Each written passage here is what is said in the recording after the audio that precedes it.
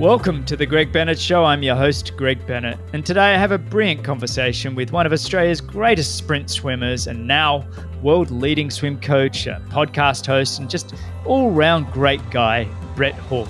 And in this episode, Brett describes the importance of training and living with intention and how intention could be the difference between an Olympic champion and just being average. And Brett discusses how he struggled with his confidence during his own swimming career and felt like an imposter in the waiting room before the championship finals. And he took the lessons he learned from missing the 96 Olympics and what he learned about himself as an athlete, and has just helped hundreds of swimmers become champions. Simply a wonderful conversation with a great athlete and coach. Now, a bit of housekeeping before we go on. Firstly, thank you all so much for listening. And if you're enjoying the show, I'd really encourage you and would appreciate you to share it with your friends and family.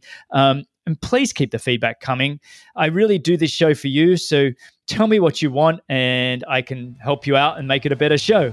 So I hope you enjoy this one as much as I did. And remember, success comes to those who endure just one moment longer. I want to give a huge shout out to Athletic Greens for supporting the show and for just being there every day for me. Athletic Greens is now very much a part of my daily routine. Just such a simple way to get a delicious blend of 75 superfoods, vitamins and minerals and probiotics and so much more. I really encourage you to invest in yourself. Invest in your own health for your performance optimization today and for your longevity. Sign up and have it delivered straight to your door. It's just so simple, tastes great, and does what I really need for my health. I've also been doubling down on Athletic Greens vitamin D. Just a huge proportion of the population are vitamin D deficient, myself included. And I focus heavily on getting out in the sun throughout the day, but when I can't, I religiously supplement with vitamin D. And right now, if you order, they'll give you a year's supply of vitamin D plus 5 free travel packs. Athletic Greens is just so much more than a multivitamin and multimineral. It takes to the next level, adding in a daily dose of superfoods, probiotics, greens blends, and so much more to support your gut health, your energy, your immunity, and stress. So please do yourself a favor and sign up. It also makes a great gift for a family member or a friend. So sign up now and get a free year supply of vitamin D and 5 free travel packs with your first purchase by visiting athleticgreens.com/Greg. Again, that's athleticgreens.com/Greg. Now, you've probably heard me on many of the episodes discussing hyper-ice products with my guests, whether it's sitting in the Normatec compression boots, which I've been doing after solid workouts for, 10 plus years, or it's the Hypervolt percussion massage devices that I use daily to warm me up before going to the gym, or the vibrating massage roller, which I use before every run. All of the Hyper-Ice gear is just so easy to use and just keeps me going. My goal is to keep moving, keep physically fit for many, many years to come. And using the Hyper-Ice products are just helping me do just that. So simple, quick and easy to look after my body at home. And I've just started using the new Hypervolt Go. It's surprisingly powerful and whisper quiet and ultra lightweight at only 1.5 pounds or 680 grams. And it's 30% smaller than the Hypervolt. The Go is ready to provide relief wherever you roam.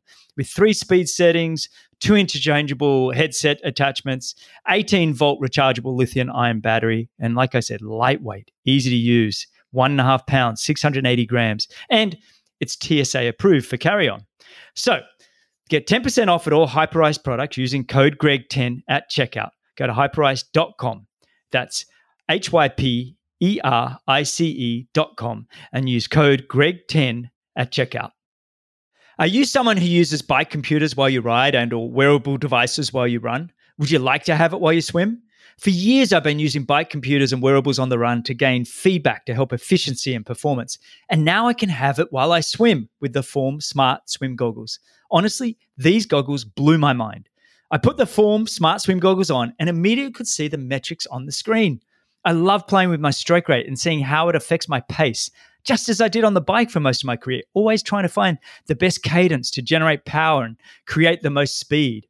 With Form Smart Swim goggles, you can see all the metrics while you're swimming: distance, pace, stroke rate, and heart rate. They have it all. The swim data is displayed on the goggle lens, and you can customize the display to see the metrics you want to see. The goggles track it all and are automated.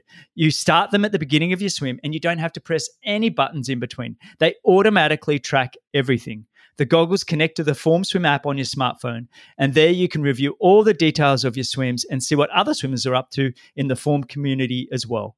Battery life is incredible. 1 hour charge gives you 16 hours of swim time. So go to formswim.com/Greg. That's formswim.com/Greg and get $15 off, or you can use code Greg15 at checkout. All right, today's guest is one of the rare few that not only reached the top of the world as an athlete in his chosen sport of sprint swimming, he also coached numerous athletes to do the same. He's an Australian Olympian at the 2000 Sydney and 2004 Athens Olympic Games, and he's a 5-time Australian national champion and former Australian record holder in the 50-metre freestyle with a 22.07 seconds. And he finished his career with 7 international medals.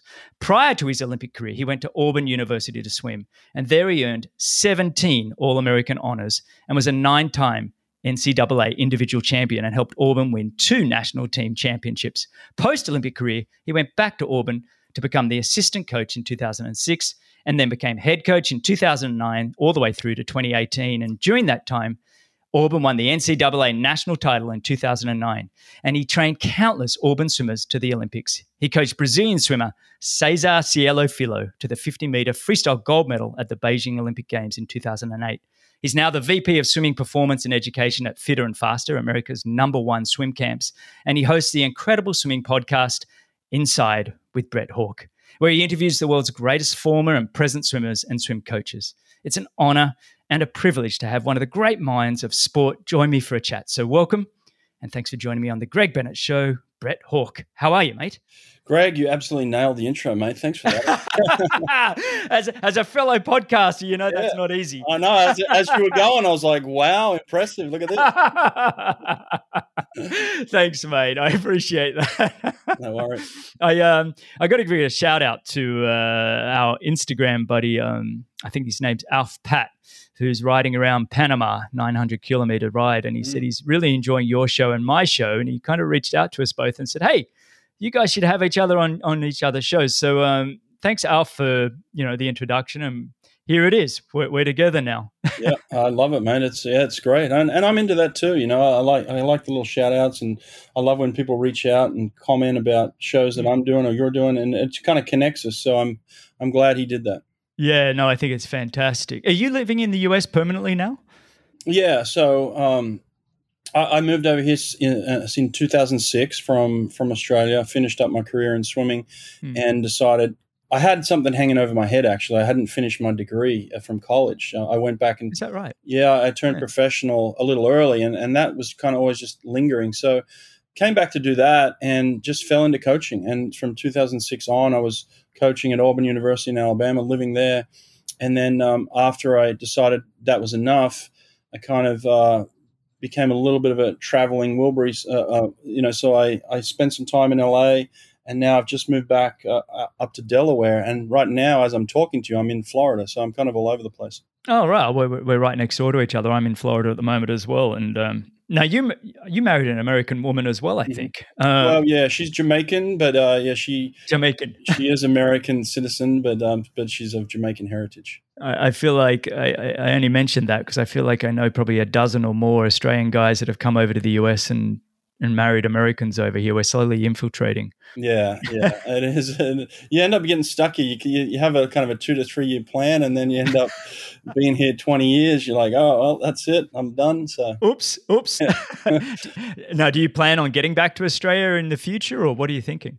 I love it. When I was coaching at Auburn, I was just into the work, and time just flew by. Now that I'm out of that realm, I do miss Australia, and I've been homesick.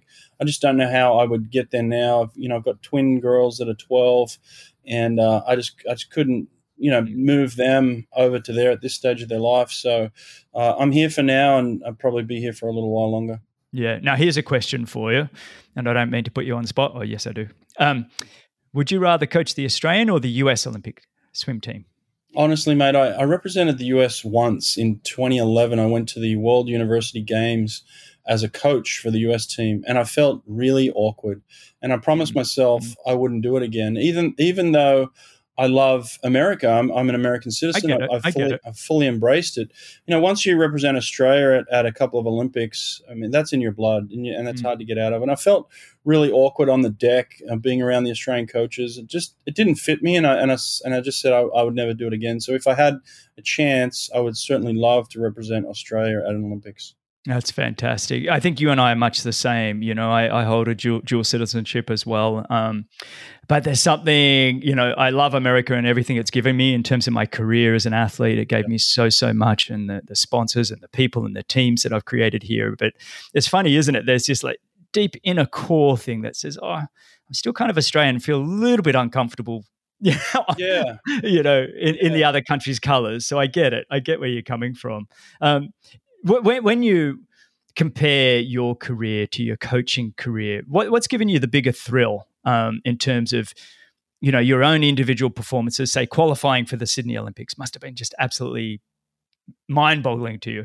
But how does that compare to some of the thrill from some of the athletes that you've had? And what do you think? What gives you the biggest buzz? I mean, it's a good question. It's really hard to answer because I think I kind of categorize them in two different ways. There's certainly one, in a way, was very selfish. Me swimming at an Olympic Games felt very singular, even though I was representing my country and my parents and my friends and family and school and everybody that knew me and grew up with me. It felt like a selfish act, whereas coaching feels very, very much like a team act. I felt very connected when my athlete won the Olympics in the 50 freestyle in 2008. I was representing Brazil, and I cried harder than I've ever cried before because it was just this thrill of knowing that we had achieved something monumental, and I felt part of it. So it's a tough question, but I do feel like I've enjoyed both experiences separately for sure. I can imagine, I have a similar sort of experience for the 2000 Olympics. My own personal story, I was kind of left off the Australian Olympic team, and actually it was the only time I've been the front pages of the Australian newspapers back then was with the case that went sort of after that team selection. But anyway, I had a mate reach out to me from Canada, Simon Whitfield, and Simon said, Greg, now that you're not in the Olympics, how about you come over and train with me to get me ready for the 2000 Olympic Games? I said, sure, mate, let's go do it. And so I spent 5 months in Canada with Simon, and then he went down, and I was in the stands as the first reserve for the Australians, and here comes Simon down Macquarie Street, down in front of the Opera House there, and then he kicks in front and he wins the gold medal. And I was, in tears. It was a really, really special moment. And then, this is pre 9/11, so he was.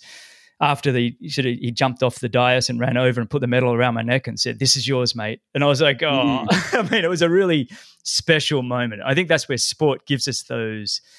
You're a grown man, but you still got these tears and this emotional joy is just unbelievable. I mean, for Cesar, was he the first ever Brazilian Olympic gold medalist? He was, for swimming, first in the country's history, and they've got a storied history of a lot of great Olympians, but he was the first on top of the dais. And honestly, even some of the guys that had come before him were there, and they were crying, and they just felt part of the gold medal. It was really something very unique and very special at that point in time. Something that I couldn't never replicate in that sense. Winning a country's first ever gold medal in a sport. I mean, it's just insane.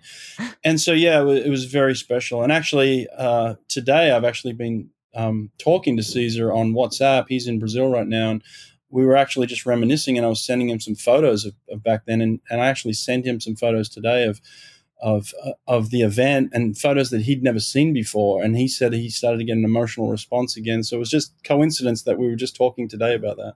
And did he win that from lane 8? What was he in? I mean, for sprint swimming, it doesn't matter too much what lane you're in, does it? Or not necessarily, but I mean, the fastest swimmers generally qualify in the middle of the pool. He actually won the bronze medal in the 100 freestyle from lane 8. That's right. It was the 100. I'm sorry. Yeah. Yep, and when he did that, he actually had this moment straight after the race where he looked at me and said, I'm going to be unbeatable in the 50. No one's touching me. And so Oh, he swam the next couple of days in the 50 freestyle after the 100, and he qualified fastest out of the morning into the semi-final, qualified fastest into the final, and then ended up winning from lane 4 in the final. So he just made his mind up at that stage that he was going to be unbeatable once he'd won that bronze medal in the 100.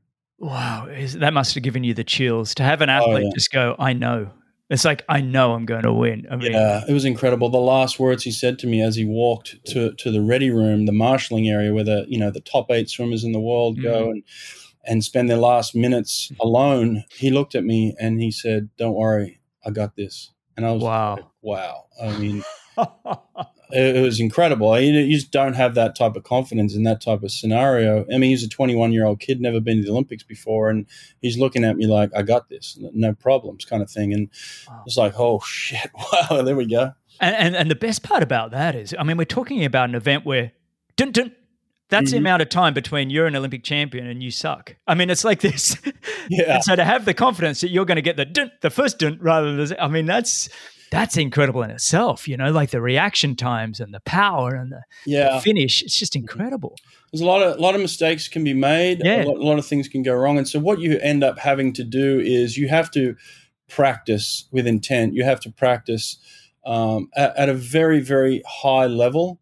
It's almost like I liken it to somebody that's, playing an instrument like a violin or something and becoming the world's best at that. You can't make a mistake. Everything is perfect and everything has its place, and it's in symphony when it's working. It's beautiful music, and that's kind of what he was creating, is this beautiful symphony that he had practiced over and over again. So by the time he got to the situation where he's under immense pressure and under, intense scrutiny, he's just going back to what he's trained to do. And that's really, I mean, he was fanatical when it came to the precision in his training, which then enabled him to race at that level. I think you just touched on one of my favorite words when it comes to high performance, and that word is intent. Yeah. It's one thing to show up every day and have a great coach and a team around you and have all sorts of athletic ability and be doing the work. But when you come and you do everything you can with absolute intent, it's amazing what can happen, and that being your nutrition, your sleep, your body work, your physical training, all of that. Yeah. It's just incredible. And I think that's why I've always been so impressed with you guys, the raw sprint power athletes, because it truly is that difference. Like for you guys, that intent, that absolute what's running through your system. Have I taken too much caffeine that I'm going to pause too long on the block? Or I love that, whereas I'm an hour 45 athlete and, I screw up the start, I can kind of make up for a bit later. I mean, not that I want to, but with you guys, there's none of that. I mean, that's been, for you, there must be real joy in coaching athletes to find that intent, right? Absolutely, yeah. I expand on that word. I use the word intention, so I'm always about that. I'm the same as you. I love that word, the intention. What are you doing it? How are you doing it? Were transitions important in your race? Very. I mean, we talk about intent, and it's the difference between most races at the Olympic distance are but somewhere between 5 and 20 seconds. Yeah. And generally, if you look at your transitions when you come from swim to bike, you can't afford to be slipping. That helmet clip slips slightly. You're like, damn it. Did you practice those transitions? Oh, relentlessly. I mean, I guess by the time, a bit less as I got older, in my late 30s, and I've probably done 400, 500 races and I'd practiced it. So probably less. These days with the teenagers getting into the sport, the coaching now is so much better than we had in sort of the early 90s there. But they're now doing everything with a lot more intent than we did. And the equipment's gotten better, and it is improving. Do you guys practice a lot of that? I mean, is that? Well, what I was going to say is the 50 free is a transition. That's what it is. It's a transition. You have to be perfect. You have to be spot on. You have to practice it with intent. You have to do it over and over again, just like you would have done as a young triathlete. Practicing with intent. It's not good enough. I mean, I'm sure you went into a race and had a bad transition once and thought to yourself, that will never happen again. I'm going to be spot on. And so you went back and you were relentless with it. And so that's what the 50 free is. You have a bad 50 free and you lose by a couple of hundreds of seconds. And at some point you say to yourself, that's not going to happen again. I'm going to control that controllable. Everybody thinks it's hundreds of seconds, but you can actually seriously control those. I mean, it sounds ridiculous to say that you're in control of a tenth of a second, but that's what it comes down to in our race, is that I knew within a tenth of how fast I was swimming at a certain point. Wow. I could swim at 25 from the block and turn around, look at my coach and say, that was 10:32. And he'd be like, yep, 10:32 on the dot. Like, I knew to the hundredth of exactly how fast I was swimming. So that's how precise we would get with our swimming. Now, how would you train that reaction time? I had our friend, I don't know if you're friends with Mark Webber, Aussie Formula One driver, on the show, and he's been a good mate of mine for a long, long time. And nice. I've always been impressed with how the Formula One drivers driving these cars at 300k an hour plus, and it's just and other drivers around you, and their reaction times. They just have to keep practicing those. What are you guys actually doing for reaction time training? That's a good question. It's interesting. I mean, there are things you can do, and like we'll just work off the starter's gun. Like we'll pull out the starters. It's all electronic these days, so we'll just pull out a starter's gun and we'll do stuff where we're reacting to that. And in swimming as well, they have lights that when the gun goes off, the light goes off, and they say that the light. You see the light fraction of a second faster than you hear the noise. So we'll turn the sound off sometimes to just react from the light as well.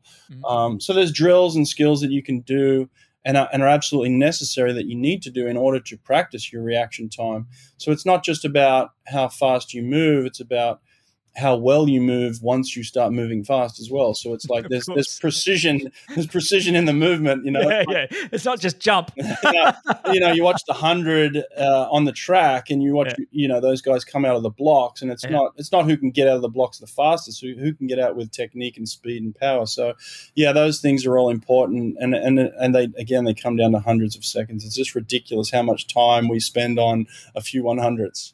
It's amazing, isn't it? I mean, but how many times have you seen a gold medal go to the guy that's gone, like literally that 100th of a second, like over and over again? It really comes down to it.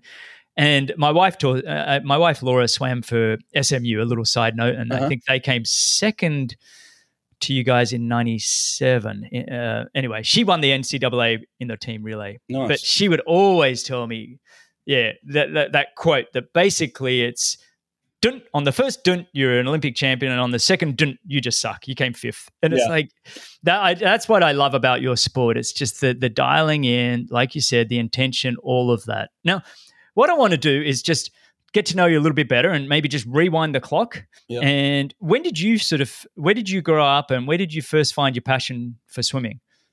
I grew up in Maroubra in Sydney. One of the Bra Boys, they kind of made it famous, the surfers in that area as being a gang. And so it was a rough area. It was tough, a lot of tough kids, a lot of great swimmers, a lot of great triathletes, a lot of great surf lifesavers in the area. It was very sporty. Everybody that lived in that area did something along those lines, grew up as a surfer, a skateboarder. Like, there's just a lot to do and a lot of great athletes around. I, for instance, grew up where I had multiple Olympic swimmers come out of my program. Lee Habler was in 92, Malcolm Allen was in 96. There was just a number of them. And someone that's actually just got himself in the headlines again. Unfortunately, one of my good mates growing up was Scotty Miller. I don't know. I just saw that. I just saw that on the news this past week. The poor guy. He's he's had a rough one, bad choices in his life. But I grew up with Scotty. I know him real well. We actually lived together at one stage. So, I grew up with high level of athletes around the Maroubra area and didn't fully realize or didn't have a full appreciation for it. Maybe I did. Maybe I was thankful that I had high levels of competitors all around me, and so we were lucky in that sense. But I wasn't good. I wasn't one of those people. I was just I was just an average athlete. I was an average swimmer. And at some point, that became very frustrating for me. I got into swimming because I had severe asthma growing up as a kid, and doctors basically said, look, just throw him in the pool. And so I started just swimming for health reasons. You and Kieran Perkins, right? I think he was. Yeah, exactly. So at the age of 11, I jumped in the pool in Maroubra, and I loved it. I just felt at home. I played rugby, I ran track, I did some other things, but nothing gave me the feeling that swimming gave me. I got a lot of fulfillment out of it, and I loved going to training and just doing the training. I loved it. So, but it wasn't until about the age of 17 where I hadn't fully developed as a young man yet. I was still very immature, but I was getting frustrated with the fact that I wasn't as good a swimmer as I wanted to be. And so it's around that time where you graduate high school, right? And it was that time when my dad said to me, "All right, look, it's time to get a real job. Like, you've got to go out into the workforce. School's over. Swimming was fun, but now it's time to move on." And I just couldn't do it. I couldn't let it go. I started university in Sydney at the age of 18, hated it, dropped out within 3 months. And I knew the Olympics was coming up in about 2.5 years from now. So by the time I dropped out of college to the time that the Atlanta Olympics was coming around was about 2.5 years. And I just said to my dad, I'm going to dedicate this next few years to swimming. And he's like, well, how you got no money, son? What are you going to do? We didn't have money. And so what I did was I worked at Pizza Hut as a Pizza Hut delivery driver. So this is my routine, honestly, for 2 years. So what I did was I would go to practice in the morning, right? I would sleep during the day. Then I would go to practice in the afternoon. So that would be my 2 practices. And then from practice in the afternoon, I'd go straight to Pizza Hut and I'd make myself a pizza for dinner. And then I'd deliver pizzas till 1 o'clock in the morning.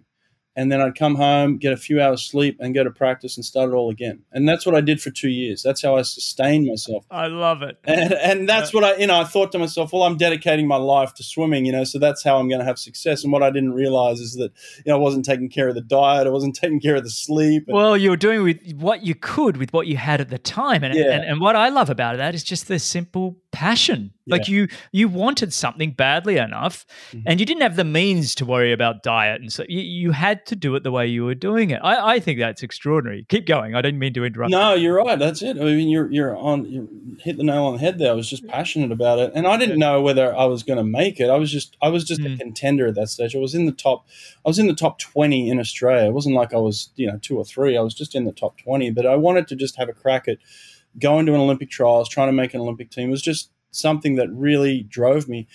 And I ended up going there, and crazy story, Don Talbot was the head coach of Australia at the time. Don was a ruthless leader, very smart man, but ruthless. And the qualifying standards for the Olympics were, if you finished in the top 6 in the 100 freestyle, then you were automatic qualification consideration. They could take the top 6 athletes.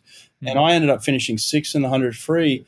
And Don Talbot came to me after that and said, look, Brett, you've made great progress and progression. If you finish first or second in the 50 free, we'll definitely take you to Atlanta.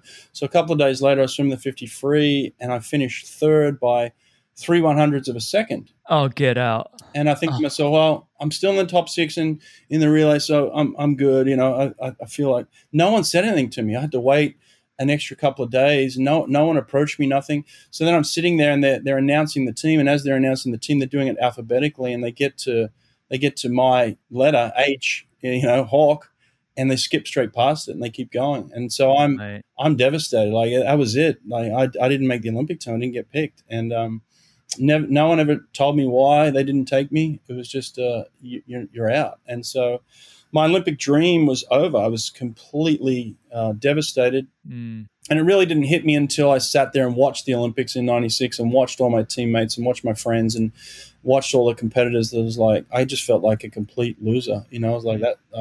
My life is over. I'm a Pizza Hut delivery driver. You know what I mean? I get it. And from that moment on, looking back now, I've been to 5 straight Olympics and haven't missed an Olympic team since. Swam in Olympic finals, won Olympic gold medals. From the moment where I felt like a complete loser and never thought I'd make an Olympic team. And so it's amazing how you can shift you can change the trajectory of your life if you want to. It takes a shit ton of work and a lot of belief and a lot of sacrifice. But honestly, from 96 on, I thought that was it. I'm done. And I just started making some choices to take back control of my life and do things the way I should have done them in the first place. quick mini break. I really want to encourage you to do something special for yourself and sign up to Athletic Greens and get a free year supply of vitamin D and 5 free travel packs with your first purchase by visiting athleticgreens.com/Greg. Again, that's athleticgreens.com/Greg. I'm loving the new HyperVolt Go percussion massage device from Hyperice. It's powerful, quiet, lightweight, and TSA approved so I can use it while I travel. Check out the HyperVolt Go and all the other incredible Hyperice gear at hyperice.com and use code GREG10 for a 10% discount. That's hyperice.com. If you want to see all your key metrics like pace, distance, stroke rate, and heart rate while you swim, you need the Form Smart Swim goggles. Go to formswim.com/Greg. That's formswim.com/Greg and get $15 off. Or you can use code GREG15 at checkout. Is that when the school system in the university system in the US came on the radar? Or who planted that seed? Or was it a scout that found you and said you should come and swim with us? How did that all work out? It's another crazy story, really. I was swimming at Gosford in 95. I was training up in Gosford. And during the winter, during the summer, which was winter in America, just randomly a school kid from Auburn University came over to work at the pool that I was swimming at, just to work as a lifeguard at the pool. And we started up a friendship. So I ended up making a team that traveled to the World Championships in 1995. This was the year before the Olympics, and in Rio. And so I'd never been to America before. So on the way back from Rio, I decided, why don't I just fly up to this place called Auburn, Alabama, catch up with my friend, and then fly home. So I asked the Australian team if I could do that. So all I had was my Australian swim gear from this World Championship meet, went up to see him for a couple of days. And he was just a student at the university. And he said, we've got a pretty good swim team. Why don't you come down and introduce yourself? So I went down there, and they had a practice going on during. I just walked in, and I had my Australian uniform on, and kind of caught the attention of the coach that was down the other end of the pool. But he sent one of his, minions down to talk to me, one of his, graduate assistants, and I said, can I talk to the coach? I'm interested in your swim team. And he said, Coach asked you to write your times down. And it's not that easy, mate. Yeah, he'll get back to you. So I wrote the times down, and I saw him walk down the other end of the pool. The coach looked at him, looked at me, and started walking directly to me. And I was like, okay. I grabbed his attention at least. So it just so happened that it was David Marsh, who's one of the greatest swim coaches in the history of the world. I just walked onto his pool deck at the right time, at the right place, and knew nothing about Auburn, Alabama, and ended up signing on to the team and becoming a part of their team after I missed the team in 96. He threw me a lifeline and said, hey, Brett, are you still interested in coming to America? I said, yeah, absolutely. And so I went there. In December of 96. So I started with the team in January of 97. And in March of 97, we ended up winning the national championship. I ended up winning the 50 freestyle at the NCAA championships. And from that moment on, he put me on a full scholarship, and the rest was history. It was just isn't that just great how life can just rip the blanket from underneath you, and you fall on your backside, and you feel like it's over, and then you just have the stars align, and it's like, no, this is the path you're meant to be doing, Brett. This is not the one. This is it. I find those kinds of stories just extraordinary, and they're important to share because people need to hear them, especially people that are going through tough times right now. It's like, this too shall pass, and you will have other doors open for you, but you need to take you need to take and make the opportunities. Because what you did there is, call the Australian team. I want to go see my friend in Auburn. I'm on the pool deck. I want to talk to the coach. But there was opportunity there, but you really took advantage of it. I just think that's an extraordinary story. That's wonderful. You got to put yourself in position to make those things happen. And look, you just can't give up on yourself. I think that's what it comes down to. Like there were times last year where I was as deflated or as anxious or as depressed as anybody in the world. It was tough for all of us. But you realize, look, there's light at the end of the tunnel if you just keep forging forward. If you wake up every day and say, no, not today. Like I'm gonna I'm going to figure something out today. And that's kind of the mentality that I had. I just wouldn't give up on myself, even though everyone else was telling me around me, like, stop, quit, do something different. Something inside of me said, keep pushing forward, keep waking up, keep believing in yourself. And eventually a door opened that was just too good not to walk through. And that's kind of how you set yourself up for those things. And at that time at Auburn, or was there another moment, or was it over time that you started to believe, you mentioned earlier that, I was kind of average, maybe top 20 in Australia, but was there a moment in your career where you're like, actually, I do have some ability at this? It may not be all the obvious talent that they were looking for at the time, but maybe your ability to be intentional with the work you're doing or whatever. Was there a moment you were like, actually, I can do this?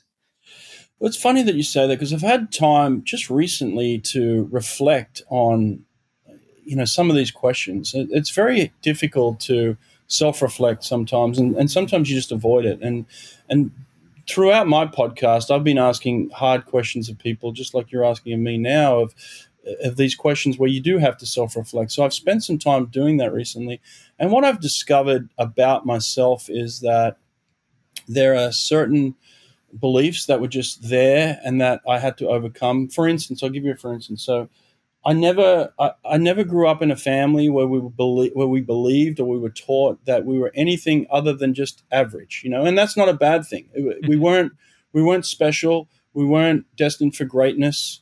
That's not the way we spoke to each other. That's not the talks that we had. We were just average people who would go to work and put in honest work and be honest people and just do the job. And so I never felt of myself to be special. And what I found throughout my career in moments like this, where I walk into Auburn University, I can't have an average mindset anymore. So what I found that I did in self-reflection, I found out that I did this, that I would put on a mask, and sometimes it was a full body mask where everything about myself was fake in a way, in terms of my belief system about myself, or just my inherent, what I believed about myself. You know what I'm saying with this?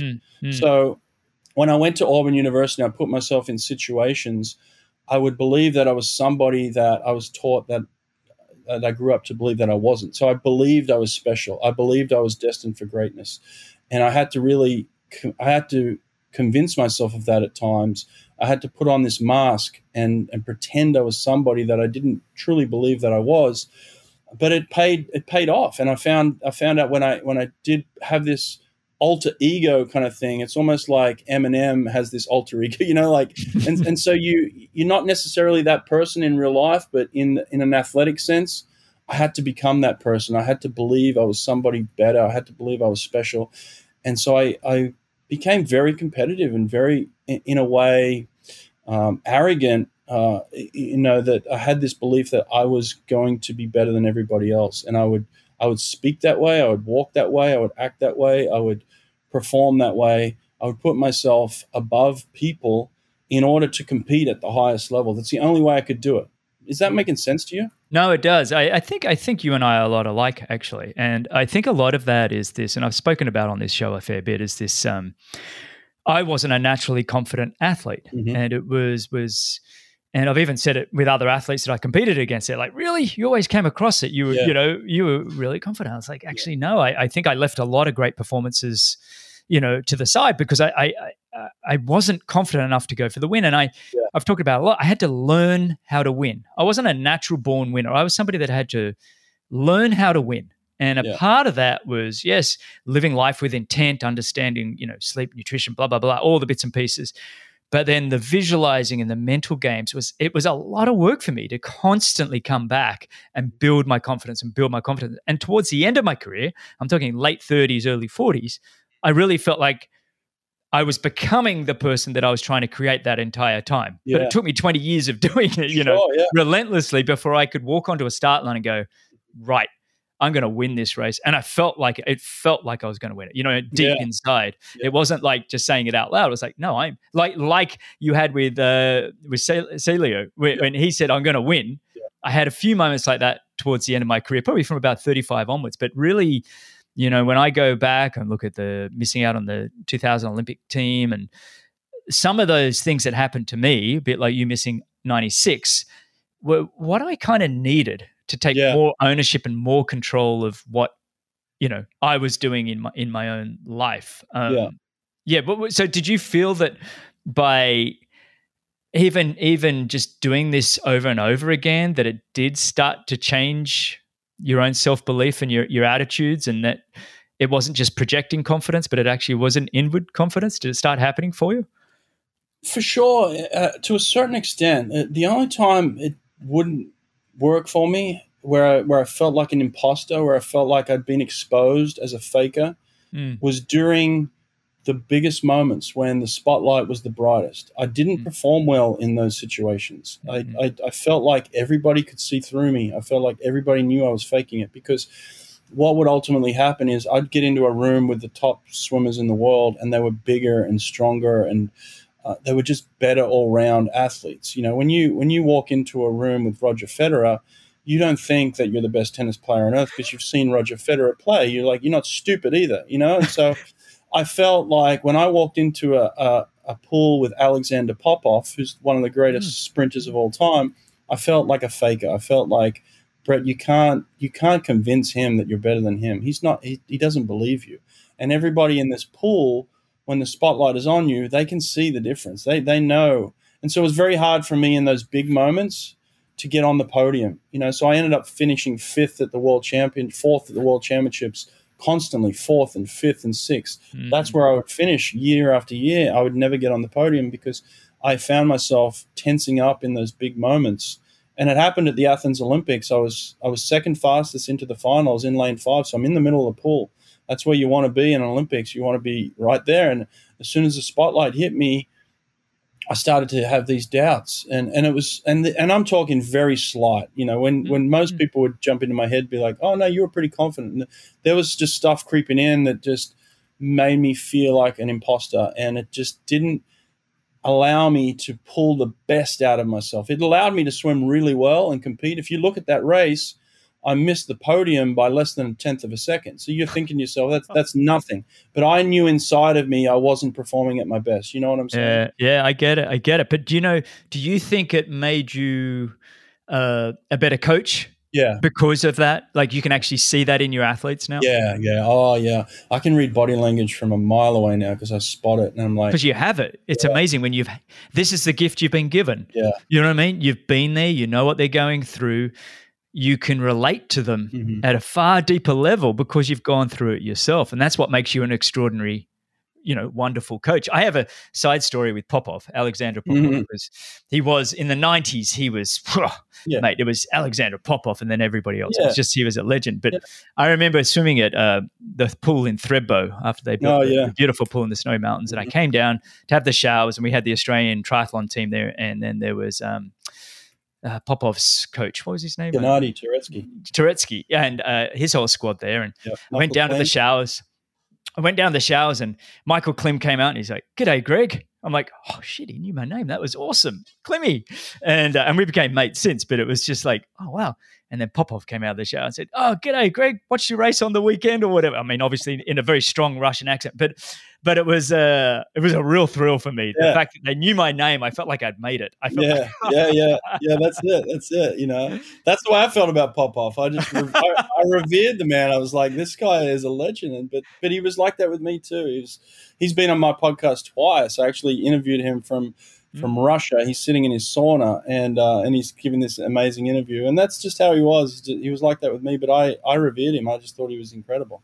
That's awesome. Yeah, I did see that. He's on your podcast, I think, number 50 and then 100. Which I went were appropriate. Yeah, exactly. I timed that well. Yeah, well, you're going to have to, Grant Hackett's going to have to come back at number 1500, huh? Yeah, we've got to laugh at that. A few years. Now, the NCAA program obviously worked for you. It was something that, transitioned you out of this funk after missing, Atlanta, got you, 2000, 2004, and then the coaching program's been phenomenal. For young athletes maybe listening to this, is it something you would encourage them to do for their own careers, not just swimming? Maybe it's other sports, international athletes especially? I don't see the downfall in it. There's no negative to me. There's only positive. You're going to be part of a team, which is it's very hard to replicate the type of team that you're going to be part of other than when you're in college. These teams have, hundreds of thousands of dollars worth of budget. when I was the head coach at Auburn, my budget was over $1 million just for the swim team. So it's like you're going to be well funded, you're going to be well looked after. You get food, you get accommodation, you get some amazing training facilities. You get to be part of a team. You travel with your friends for 4 years. You grow, you learn, you get an education. I mean, like, where's the downside to me? It's like, why wouldn't you? Well, you could spend your time working at Pizza Hut in Sydney, or you could go to America and get a degree. It's like, it doesn't make sense. Like, of course I'm going to do that, And so to me, there's only an upside. And then look, you spend your years 18 to 22, you come out and you can be a professional athlete for the next 10 years. What about if you're a phenom, which we've seen some of these young athletes in high school athletes and then they come out and they have the option of taking, massive professional contracts to go professional right away, or they could go to Stanford. What about then? Do you think they should delay that, or do you think they still should go do the NCAA? Because for listeners that don't know, if you go to NCAA, swim for a university under scholarship, you can't have prize money or professional sponsorships on the outside of it. So you put that on hold for 4 years, and then potentially, maybe you're not as good a swimmer coming out of university as pre. I mean, I guess that's the gamble you make, right? Like if you're Katie Ledecky and you're Olympic champion, and then now you're going into college. Like, why? To me, it didn't make sense. Like, go and make as much money as you can. That's kind of my mindset as well. The whole point of getting a degree is to make money. Have a job that pays you. But if the money's there now, you might as well take it, and you can always do a degree a bit later, right? Yeah, well, that's coming from me. I don't know your background, but I didn't have a lot of money growing up. She did, from what I understand. She comes from a very well-off family.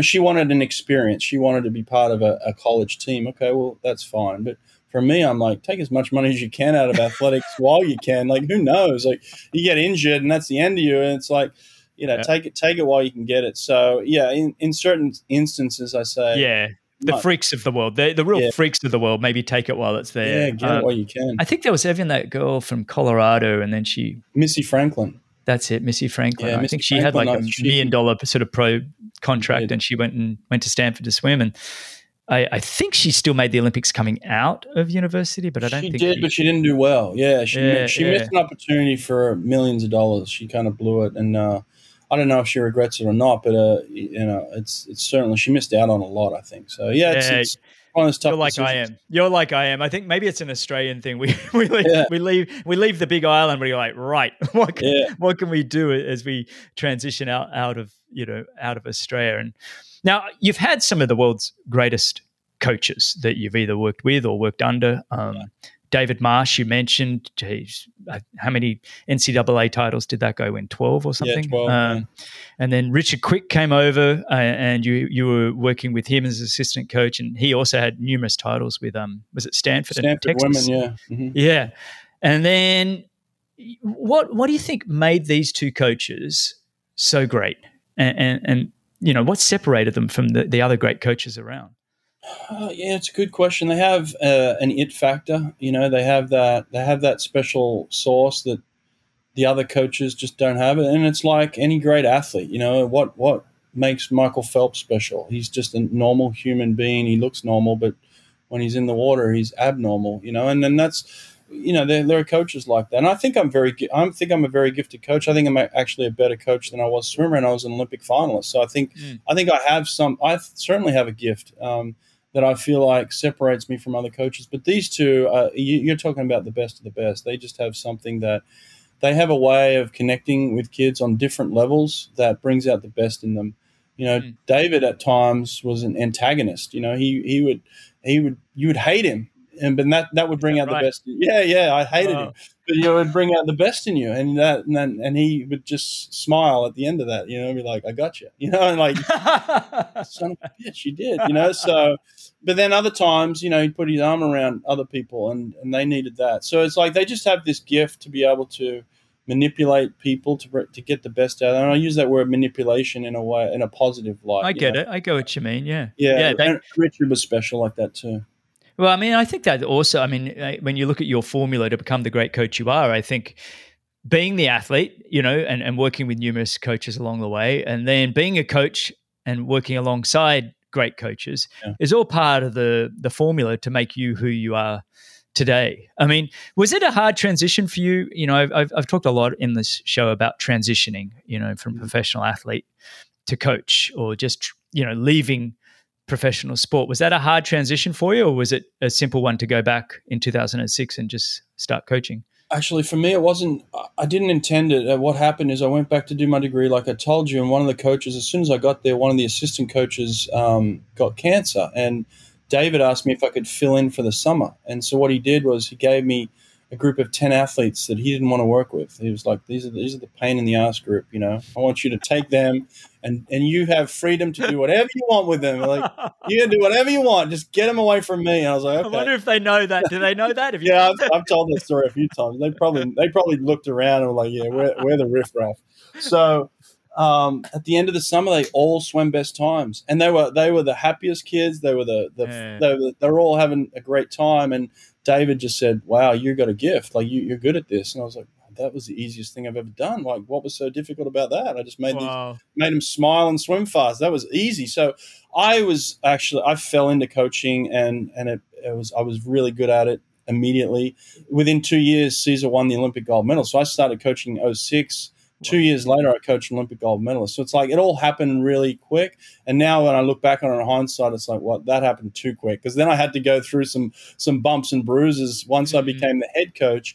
You know, you go from managing a team of 10 athletes, which is very manageable for me, to now you're the head coach and you've got 60 athletes under you, and then you've got a staff of 10 people, and now all of a sudden I'm a manager. I'm not a coach, I'm a manager. And so that management was very difficult for me. So that transition was way harder than it was from going to swimming to coach. Because he won the gold medal sort of 2 years within your coaching career, did it feel like, well, now I've kind of won the gold, now I got to prove why I won it? Was there that a little bit of like, or was it, you know, because I've had friends that have won the gold medal as athletes at a young age, and then they kind of feel like the rest of their career they're almost trying to prove themselves to themselves and everybody else that they did deserve it. Yeah, maybe there was a piece of that. You know, there were certainly coaches that looked at me and you could tell they had that look of you lucky son of a bitch. You didn't earn that. You know, like you didn't deserve that. That was 2 years. No way.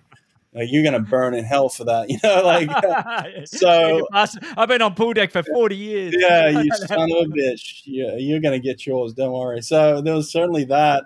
So I tried to work against that. Like, I don't want to go to hell for this, you know? So, I think there was that part of it. I never felt like after that I needed to prove myself. I was lucky that I had a great group of kids and they were doing well. At the next year, we went to the World Championships.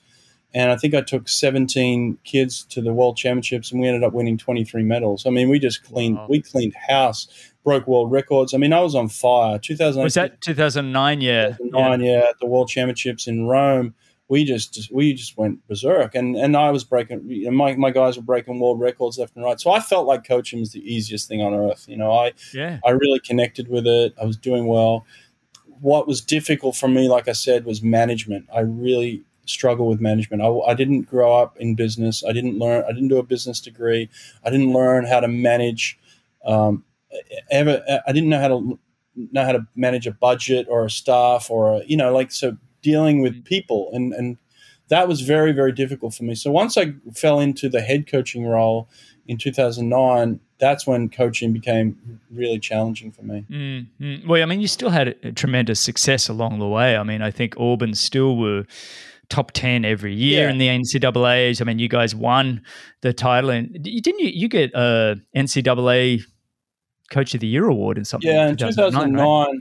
Yeah, Richard Quick was the head coach, and he ended up falling ill with brain cancer at the end of 2008. So for the period of about 3 months, I filled in as the interim head coach, and we ended up winning the NCAA title that year, and they gave me kind of the co-head coach of the year for the NCAA. So it was, again, 2009 was a great year for me. Everything was clicking. It just became more difficult once I became the head coach, and now I'm in control of the whole program. And I'd never coached really women before. Even before that, I was coaching men, and now they said, all right, Brett, you're the head coach of the women's team, and I've got 30 women all of a sudden. It's like, so that was challenging to figure out the differences between coaching men and women, and it was just all a struggle. So it wasn't like we did terribly. It was just we went from breaking world records to making things were just a lot more challenging, you know? I get it. When it comes to, I mean, talking some of your coaching philosophies, and it's an interesting sport, swimming, and it's a bit like athletics, but it's this kind of, it's an individual sport.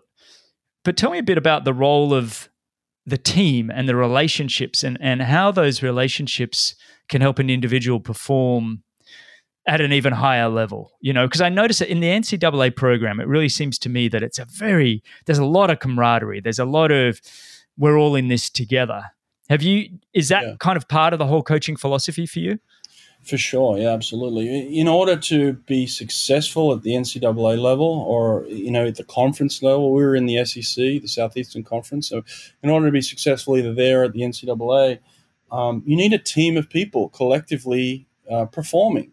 And the only way that you can get a team of people collectively performing is that if they care enough about each other so that their teammates' performance become equally or more important than their own performance. And that's when you get the best out of people. So, Caleb Dressel, who's one of the greatest athletes in the history of the sport right now, he went to Florida, and they never won an NCAA title with him there. And he was dominating NCAAs at the time. And for 4 years, his team never won because they didn't have a team of people. They had Caleb Dressel and a couple of other athletes. So the importance of building a team at that level is really crucial. So everybody plays a role, everybody's important, and the more cohesive and collective their thinking can be, the better you'll do as a team. And so if you're going to get judged, like you just said even before, when I was coaching, we finished top 10 every year. Well, top 10 is an achievement, right? It's a big deal, but it's not winning. And so in order to separate yourself from being a top 10 team and actually being a winning team, you need 15 to 20 athletes all performing at the highest level. And that's really challenging to get. A part of all of that, creating this kind of environment or getting the best out of an individual, do you work a lot alongside the athletes with their mental strategies? Are you helping them with, obviously we discussed earlier about managing self-doubt and fear and anxiety and confidence and all of that.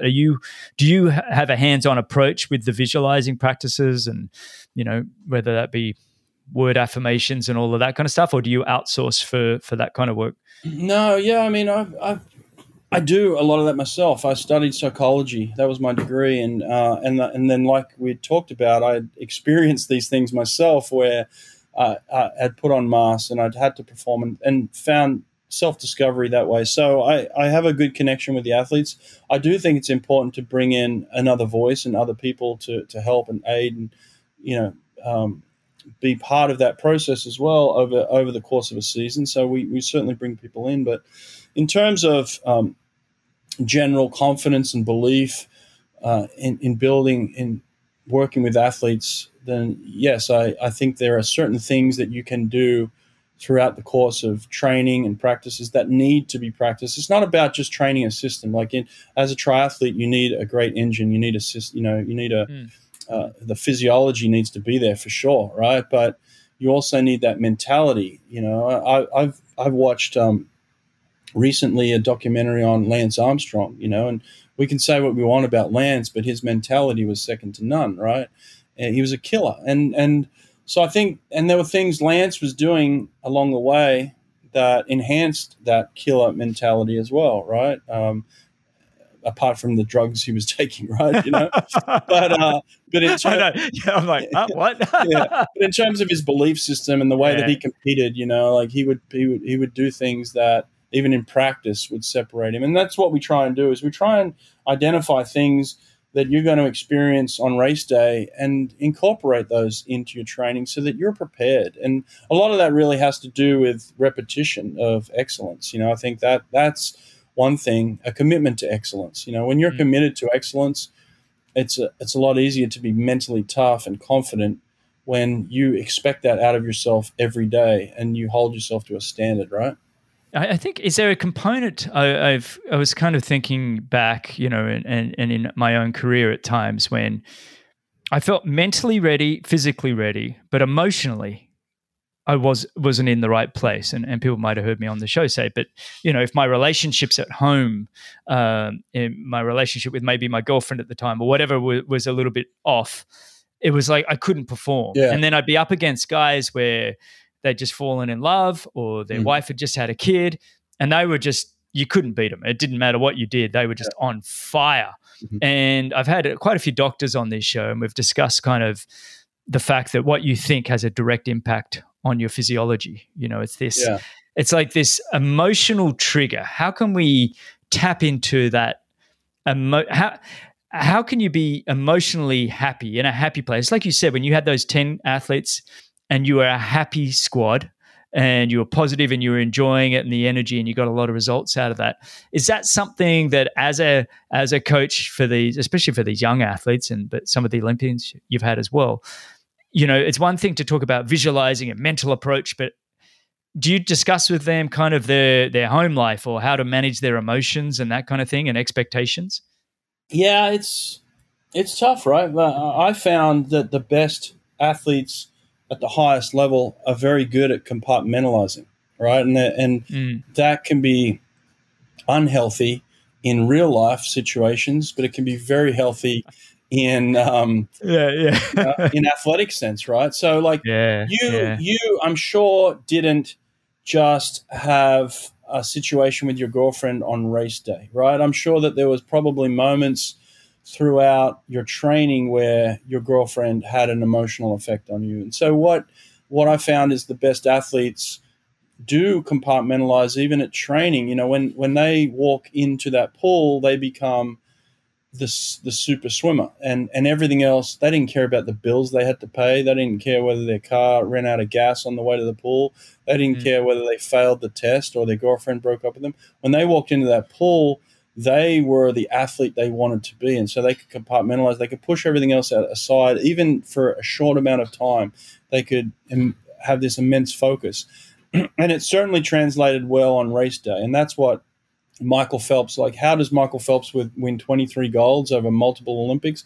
Because he's great at compartmentalizing his life, which is now a struggle for him because he can't just shut things out anymore. He's got true, real feelings that he's dealing with. But as an athlete, he could shut that shit off and be like, I am superhuman right now. Nothing's penetrating me. I'm hyper-focused on performing.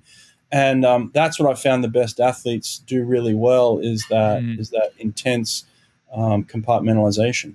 I like that. It's like their ability, they can escape and go into this whole other world. But then when they've finished their careers, there is no escape mechanism. And that's where they get themselves in a bit of trouble, as we've seen with quite a few athletes, when they retire, and whether it be drugs and all sorts of things or just trying to find themselves, and they don't have that escape button anymore. Yeah. That's an interesting way of looking at it. I hadn't thought about it. I think that's Now, shifting gear a little bit, the physical training for you guys, and how much of it, for a sprint swimmer, how much is it really just dry land versus in the water? I mean, are you in the water that much, or is it just working in gym? And on that, I guess there's another question. Then and now, your career in the 90s into the early noughties compared to where we are now with technology and information and data, has training changed much in those sort of 25, 30 years? Yeah, for sure, right? Like, so you mentioned early on, my best time was 22:07. At the time, I'm thinking to myself, how do I go fast? I spent 7 years trying to break 22 seconds, right? And trying to figure it out. Couldn't figure it out. I laugh now at somebody who swims 22:07. I'm like, what a loser, Like, it's like our sport too, mate. Trust me. I'm like, how easy is it to break 22? Like, Brett, come on, man, you couldn't do it. Like, I could do it with my eyes closed, coaching someone to do that now. So it's like, it's shifted, it's changed, and it's evolved. And I think I've been part of that process in swimming. Actually, I think I've created a paradigm shift where when I came in, we started doing things differently. Not so much that it was completely unique, but I took more of a track and field approach. Actually, funny enough, I had an experience once where I went to train with a friend of mine, John Stephenson. Do you know John Stephenson at all? That name is so familiar, and I'm trying to think. Yeah, so he's a 400-meter runner. I believe he got a gold medal at the Commonwealth Games. Yeah. He was on the 4x400 relay. Yeah. Didn't they win gold? Yeah, won gold. Yeah. Yeah. That's right. Yeah. John's a good friend of mine. Anyway, I went to visit him in UCLA once, and he was training out there for a week with Maurice Green, and I believe Maurice won on the 100 in Sydney at the Sydney Olympics. Anyway, I spent a week with him, and it just changed my perspective on sprinting. Like, this was incredible. So what we ended up doing was training 5 days straight, and every workout was tough, and it was 3 hours. So it was from 11 o'clock in the day to 1 o'clock in the afternoon. And that's what you do. You clock in at 11, you clock out at 1, and you wouldn't come back until the next day. But every day was the same. So you'd go straight to the gym at 11, you'd work out for an hour and a half, then you go to the track and you'd work out for an hour and a half. And a lot of that was initially skill-based stuff into speed work. And they would just repeat that 5 days. And then on the sixth day, they would do an active recovery, meaning they would get a massage, or they'd go for a light jog, or they'd go for a cold tub, whatever it was. And then on Sunday would be just a passive, just relax, And they would repeat this. And this guy's the fastest runner in the world, and these guys were blazing down the track. Anyway, I spent a week with them training. I thought to myself, what are we doing in the pool? Like, we're doing all this garbage. 5 a.m. and then again, 3 p.m. It's like nonsense. Like, these guys are jacked and ripped and fast and happy and confident and brash, and I'm like, man, I'm beat down all the time. This is nonsense. So it really shifted my perspective. I started to think about swimming and training differently, and I started to implement some of those things into my training. We started having success. So we got away from the traditional sense of swimming and sprinting, and there was a revolution around 2006. Honestly, when I came into the sport, I was part of the revolution. There was a couple of people that were willing to take some risks and changes, and that's, like I said to you, when I started to experiment with those 10 athletes that first summer, we did things that nobody was doing, and it was laughed at. Like, you can't swim fast doing that stuff, and everybody's swimming fast and everybody's confident. And so all of a sudden it's like, well, hang on, what are you doing?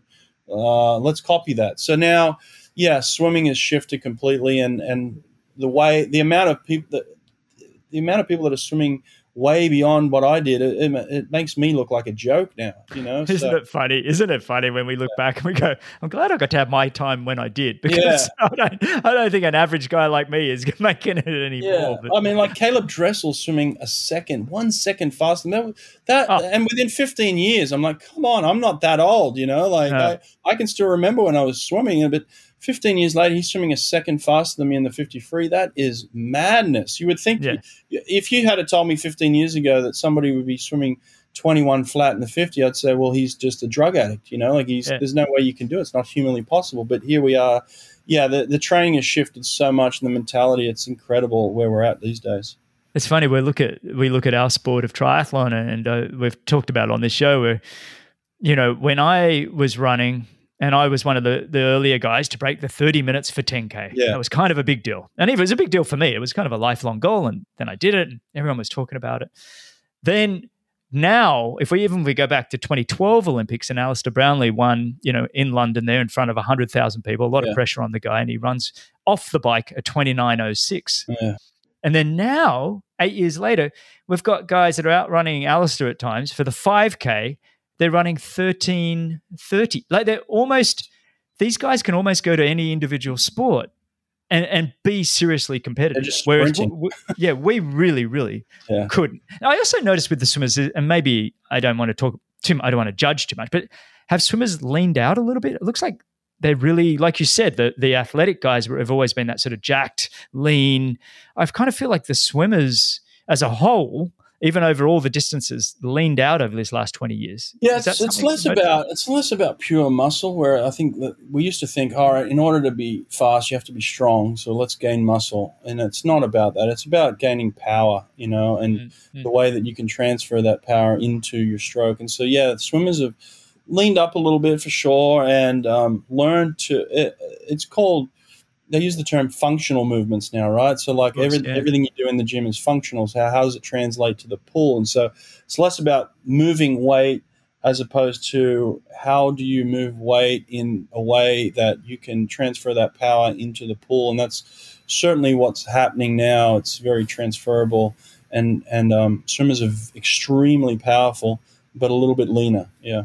I've noticed that. And do you work with your athletes when it comes to the general health, or do you stay away with that, when we're talking supplements or anything like that? Or, I mean, do you have a team of staff that do that for you, or what do you kind of when you go to an athlete, do you say, look, are you taking your vitamin D, your C, and these bits and Yeah. pieces? Or No, I don't. I'm not that hands on. I don't. I don't. But what I do is figure out what they are taking and why. And like we'll sit and yeah, we'll have yeah, conversations, and then we'll say, all right, what's the products out there that are absolutely, no doubt, safe and healthy, and are going to give you benefits. Like mm. why wouldn't you just eat food at the right time, the right type of food at the right time?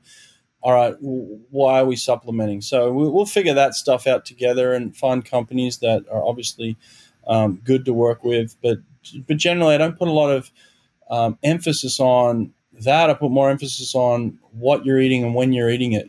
Timing of food and the type of food and the quality, who's making the food, that sort of thing. I think, to me, that's far more important than any supplement you can put in your body. And then also I spend a lot of time on the recovery, and this is another shift in training that has been huge for sprinting, is that we started to appreciate and understand the value of recovery. It's so crucial to performance, and so we build in recovery throughout the week.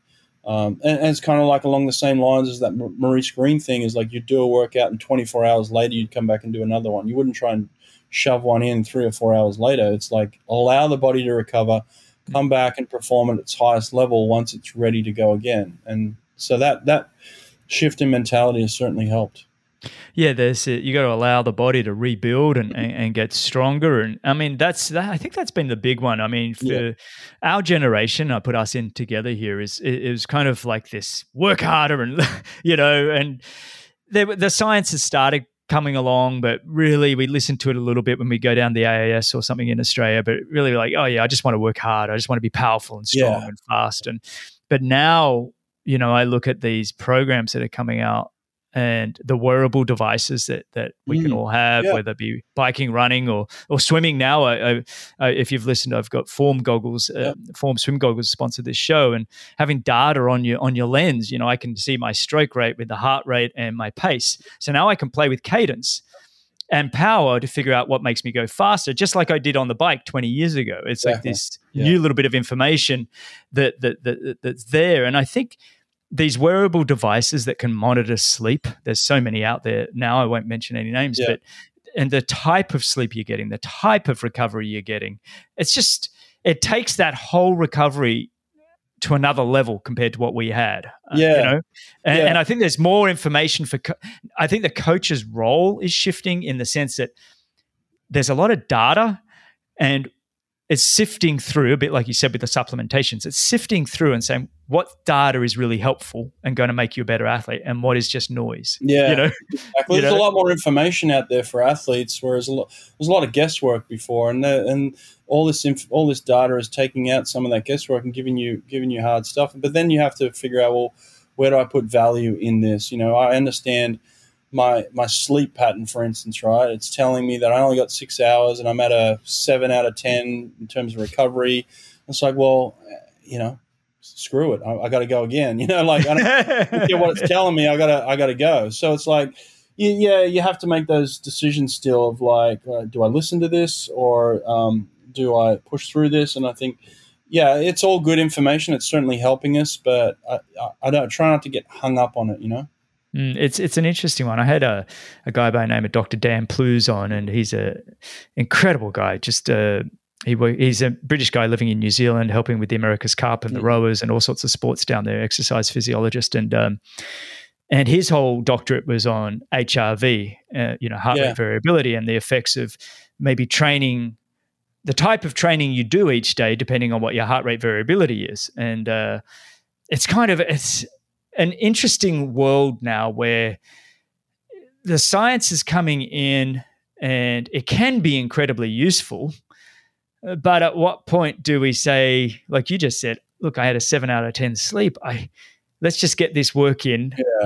I don't know. For me, the future is exciting, but also scary in the sense because it's really how much are we stepping away from, the best athlete in the world is going to be the one that also just works really, really hard with intent, Yeah. And that's it. I find people like the doctor you just mentioned as extremely valuable, but there's also a fine line that's his passion, right? And that's where he's decided to dedicate his life into that one area and that one field. And to me, it's not about one area that's make or break. Like, I'm not going to put all my time and attention into exactly what he's telling me. I'm going to take it on and see how I can apply it. But that's his passion, and to him, that's everything. It could be. I don't know the guy, but I'm talking just in general terms. Sometimes when you meet people like that, they think they have the answer. And what I think in terms of my ability to coach at the highest level is I have to take all those passions from all those different people and take it into and apply it into what I'm doing overall to get the best out of the athlete. And sometimes I just have to say, you know what, I don't agree with you in there. I got to do this. And so, well, I think in fairness to Dan, I think he's one of those guys you could easily work with. He's doing phenomenal work with all these guys, the grinders and everybody on the America's Cup.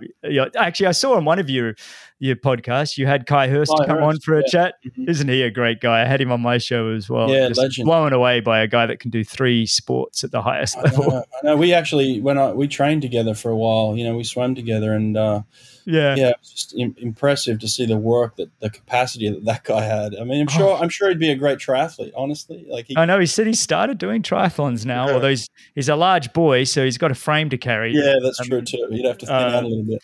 Yeah. On your podcast, have there been any that have just really stood out to you? I mean, you mentioned Popov was kind of a highlight. Has there been, for your show, has there been kind of ones that have really stood out for you that were, memorable? Yeah, look, I mean, they're all memorable in a way, but I've had some moments where I had a really good conversation with Bob Bowman, who is Michael Phelps's coach, from the time he was a young kid all the way through his career. And I find people like that just interesting. And I love the fact that Michael stayed with him the whole time. It's very rare in sport these days that someone would raise someone from a kid all the way to be the greatest Olympian of all time. And so to me, that's fascinating to see that progression, have the ups and downs that they had. So I'm just fascinated in stories like that. Bob may or may not be the greatest coach who ever lived. I don't know, but to have that experience is just so fascinating to me, and there's so much to take away from that. And he's a great speaker and articulates really well, had great stories. So certainly loved my interview with him. But yeah, I try and take something away from everybody. Everybody's got a story, Everybody's got a story. Isn't it fascinating? The more you do this podcasting, I find myself, I'll be at the playground with my 1 and 3-year-old, and there's a parent standing there. Mm-hmm. And just start having a conversation, and it's almost like, and I leave the playground going, everybody's got a story, everybody's got a journey, everybody's had something, and it's and everybody's fascinating. I'm a bit like you. I think that's been one of the highlights of doing this show is getting to know people from different areas of the world, like your life in Maruba and growing up in a that kind of a neighborhood, and I think it's I just and then to where you are now. Yeah. You know what I mean? No, it's you're incredible. Right. Yeah, I interviewed a photographer the other day, and I thought, not many people are going to connect with this. It's a photographer. She had an amazing story. And I'm like, she's been to 9 Olympics, summer, winter, and just her passion and her understanding of her craft. It's like, everyone's got a story, and they're all fascinating to me. Yeah, I'm right there with you. Have you had any sort of massive bloopers or anything? I mean, I feel like these podcast things happen. Have you anything? I try not to get too controversial. I try and I stay away from tabloid. I mean, there's certainly parts of stories that I know of people that I'm like, I'm not even going to touch that. It doesn't interest me, So other people have written about that. It's like I don't care what party you went to or whatever. It's like. Well, the Australian swim team seem to have plenty of stories. Oh, listen, I got to tell you, some of the interviews I've had with some of those guys, I could have gone a lot deeper. Don't you worry about that.